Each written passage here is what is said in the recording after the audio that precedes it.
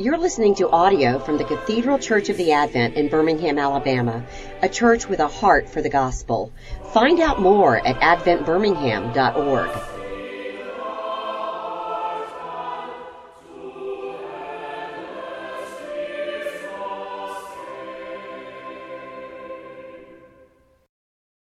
Our great God and Heavenly Father, we pray that by the power of your Spirit, that our eyes might be open to your glorious majesty, of your greatness and to our smallness, and that we might turn to you and live. In Jesus' name, amen.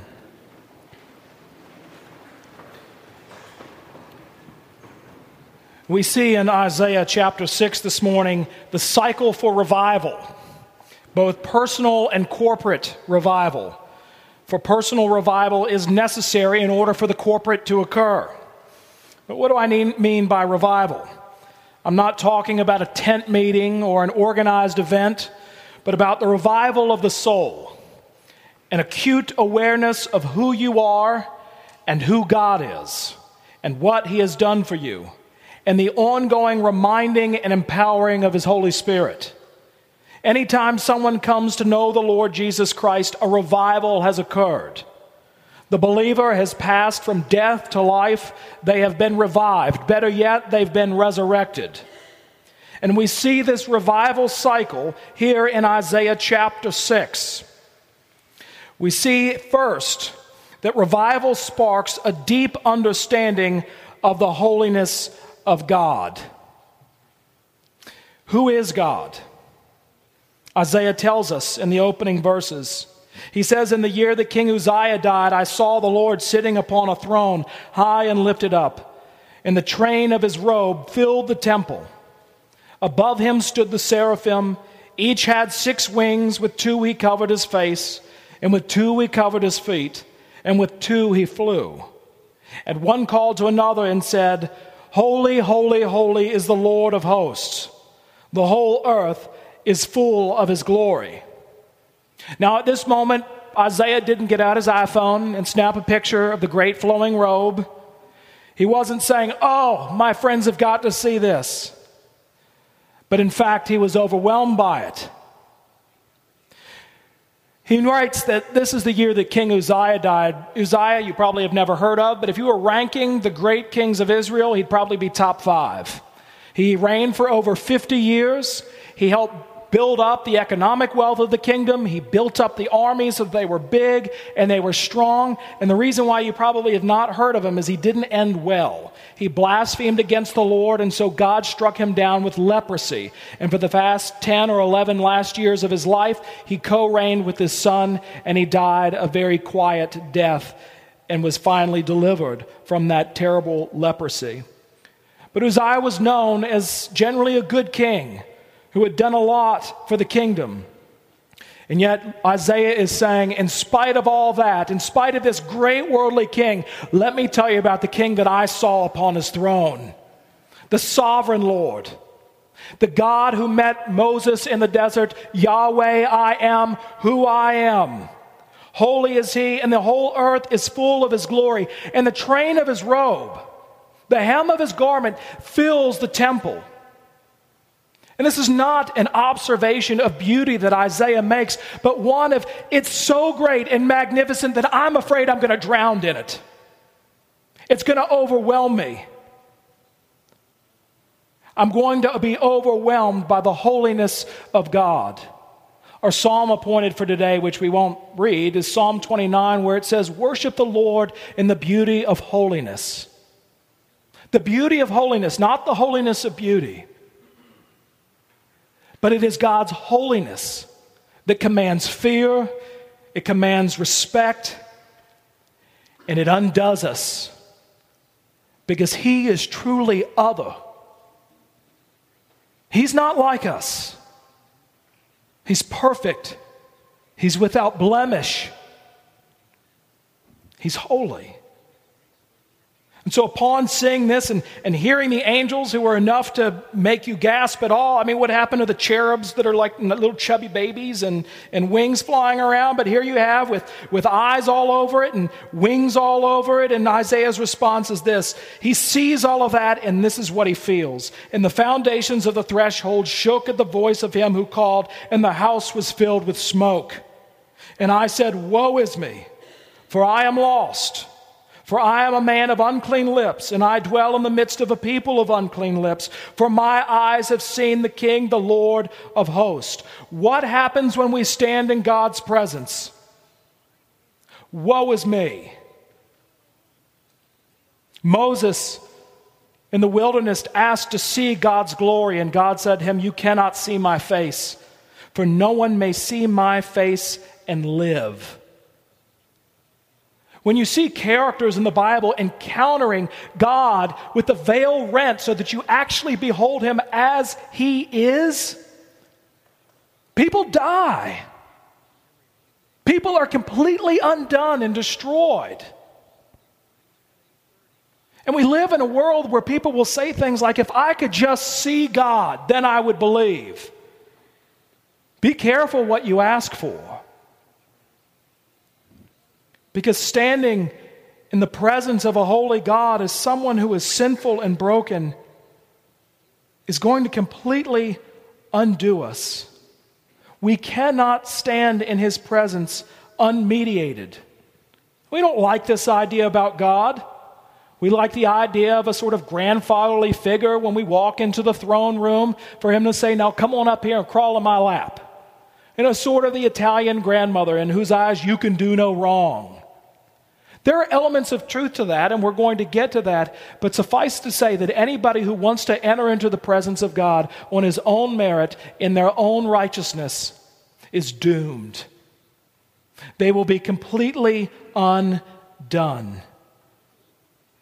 And in the world in which we live, even in the church, we have a trifling idea of who God is. We forget that not only are we saved from sin, but because of Jesus, we are saved from God's judgment. That the condemnation is just.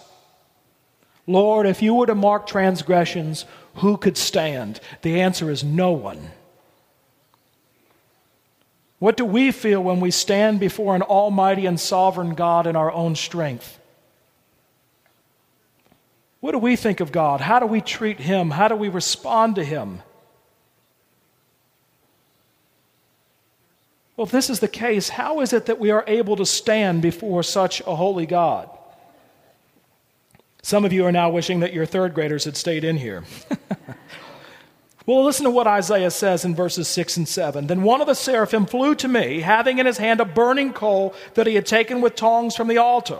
And he touched my mouth and said, behold, this has touched your lips. Your guilt is taken away and your sin atoned for. What is it that cleanses?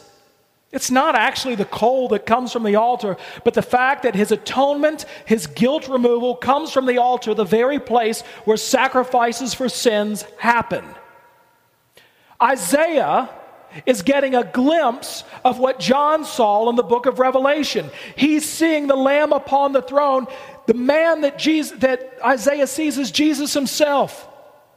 And he's been given a glimpse of the altar of Calvary, the once and for all sacrifice that would atone for his sins, where Jesus himself would take on the very wrath of God and take on the punishment and judgment that we deserved. He would take it upon himself. And Isaiah sees this. And he's finally able to stand before a holy God without fear and trembling. Do you know what it means to have that fear removed? Yes, that we're in awe and in fear and respect of God, but to know that we can come into his presence because of Jesus Christ. Let me tell you two fishing stories. One from Luke chapter 5 and the other from John 21. You may remember when John first called his disciples. There in Luke chapter 5, he was there at the seashore in Galilee, and there was such a great crowd that he stood in a boat, and they put out a little bit in order for the crowds to crowd in just a bit more. And there were Peter and all of his companions mending their nets from a hard work's night just before they gathered early there in the morning. And after Jesus' teaching, Jesus said to Peter and his companions, "Let's go fishing, let's put out." And they said, "Look, we've been fishing all night long, and we didn't catch a thing." He says, "Well, let's go out." And you can see in Peter's eye saying, "Look, we're fishermen, you're a carpenter, we'll stick with fishing, you stick with chairs and tables, and everything will be fine." But just to humor him, Peter says, "All right, we'll go out and show you." And what happens? There's such a great haul of fish that not only do the nets begin to tear, but the boat is in jeopardy of sinking. And what is Peter's response? Peter's response in Luke chapter 5 is this. "But when Simon Peter saw it," that is the great catch of fish, "he fell down at Jesus' knees, saying, 'Depart from me, for I am a sinful man, O Lord.'" Standing in the presence of the holiness of God, Peter here said, "I want you to get away from me as far as you possibly can. Because being around you, knowing my own sinful brokenness and your great holiness makes me feel very, very small. Get away from me." The very words that were uttered by the prophet Isaiah. But then fast forward. We know the story of Peter's life, his ministry with Jesus, his denial, even denying Jesus to a little girl. But then Jesus dies upon the cross, his resurrection. But even in light of the resurrection, the disciples wonder, what are we to do now? So they do what the only thing they know to do. They decide to go fishing. In John 21, "And just as day was breaking, Jesus stood on the shore, yet the disciples did not know that it was Jesus. Jesus said to them, 'Children, do you have any fish?' They answered him, 'No.' He said to them, 'Cast the net on the right side of the boat and you will find some.' So they cast it, and now they were not able to haul it in because of the quantity of fish. The disciple that Jesus loved therefore said to Peter, 'It's the Lord.' When Simon Peter heard that it was the Lord, he put on his outer garment, for he was stripped for work, and threw himself into the sea." It's the same story, isn't it? Great haul of fish, an amazing miracle, and yet the reactions are completely different. The first time, Peter says, "Get away from me." But now Peter does everything in his power to get as close to the Lord Jesus Christ as fast as he possibly can. So much so that he's lost his mind. He's stripped for work as a fisherman, and what does the fool do? He puts his clothes on before he gets in the water. All he wants to do is to get to Jesus as fast as he can. What changed? What happened? Jesus happened. Jesus dying for Peter happened.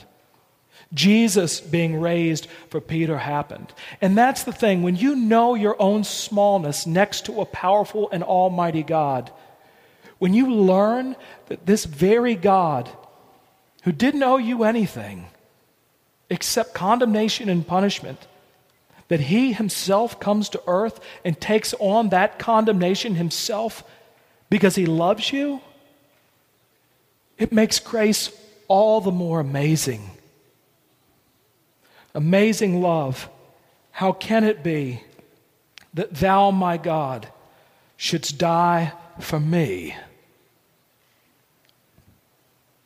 Recently, Barna Research said that most Christians have a hard time sharing their faith in the Lord Jesus Christ. And I get it. I understand it. But we see both in the life of Isaiah and in the life of Peter, after knowing their sinfulness, but knowing that they have an even greater Savior, what do? Isaiah says this, the Lord says, "Whom shall I send and who will go for us?" Isaiah says, "Here am I, send me." And this broken disciple who had denied the Lord Jesus Christ, who was hiding in the upper room, who instead of going about the work of ministry went fishing instead, we find him on the day of Pentecost preaching to thousands. And when he was hauled up before the Sanhedrin and told, "You may not preach the gospel anymore," he said, "You're going to have to kill me." because the mandate that I have from God is greater than any harm that you can do to my body. And that is exactly what happens in the midst of revival. Whether that be the evangelical revival of the 18th century, or the first and second Great Awakenings here in the United States, or in the East African revival in the 1930s over in East Africa. The first thing that happens is it starts small. It's never a big event. It's normally people gathering together to pray, to seek the face of the Lord. But then they're overwhelmed with the holiness of God, and with that, a great conviction that they are indeed lost. That their sin is weightier than they could ever imagine. The burden of it is intolerable. But then their eyes are open to an even greater Savior. And they find their rescue in the Lord Jesus Christ and say, this news is too amazing to be pent up. There is something like a fire in my bones. Here am I, Lord. Send me. Do you need revival in your heart this morning? Do you want to see revival in our land? We see it here in Isaiah chapter 6, that we would come to know the holiness of our God, that we would know the sinfulness of our sin, that we would know the atoning, mediating work of Jesus Christ upon the cross and his resurrection, and that we might proclaim to the very ends of the earth, to those who fear God, who think that he's distant and they could never get close to him, and those who couldn't give a thought, that indeed their Redeemer has come, and that they might turn to him and live. Let us pray. Heavenly Father, we pray this morning that those of us who find our hearts like a parched desert, where we seem so far away, that you would come near and that you would cause us to be awashed in the power of your Holy Spirit, that our eyes might be open to your goodness and love to us through Jesus.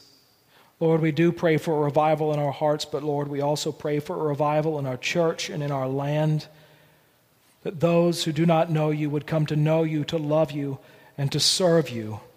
And Lord, that we might be given over to gospel work, that we might declare with the prophet, here am I, send me. Amen.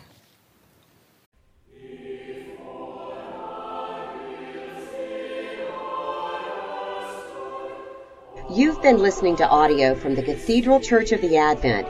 If you live in Birmingham or find yourself visiting, we hope you'll join us at one of our Sunday services. Find out more at adventbirmingham.org.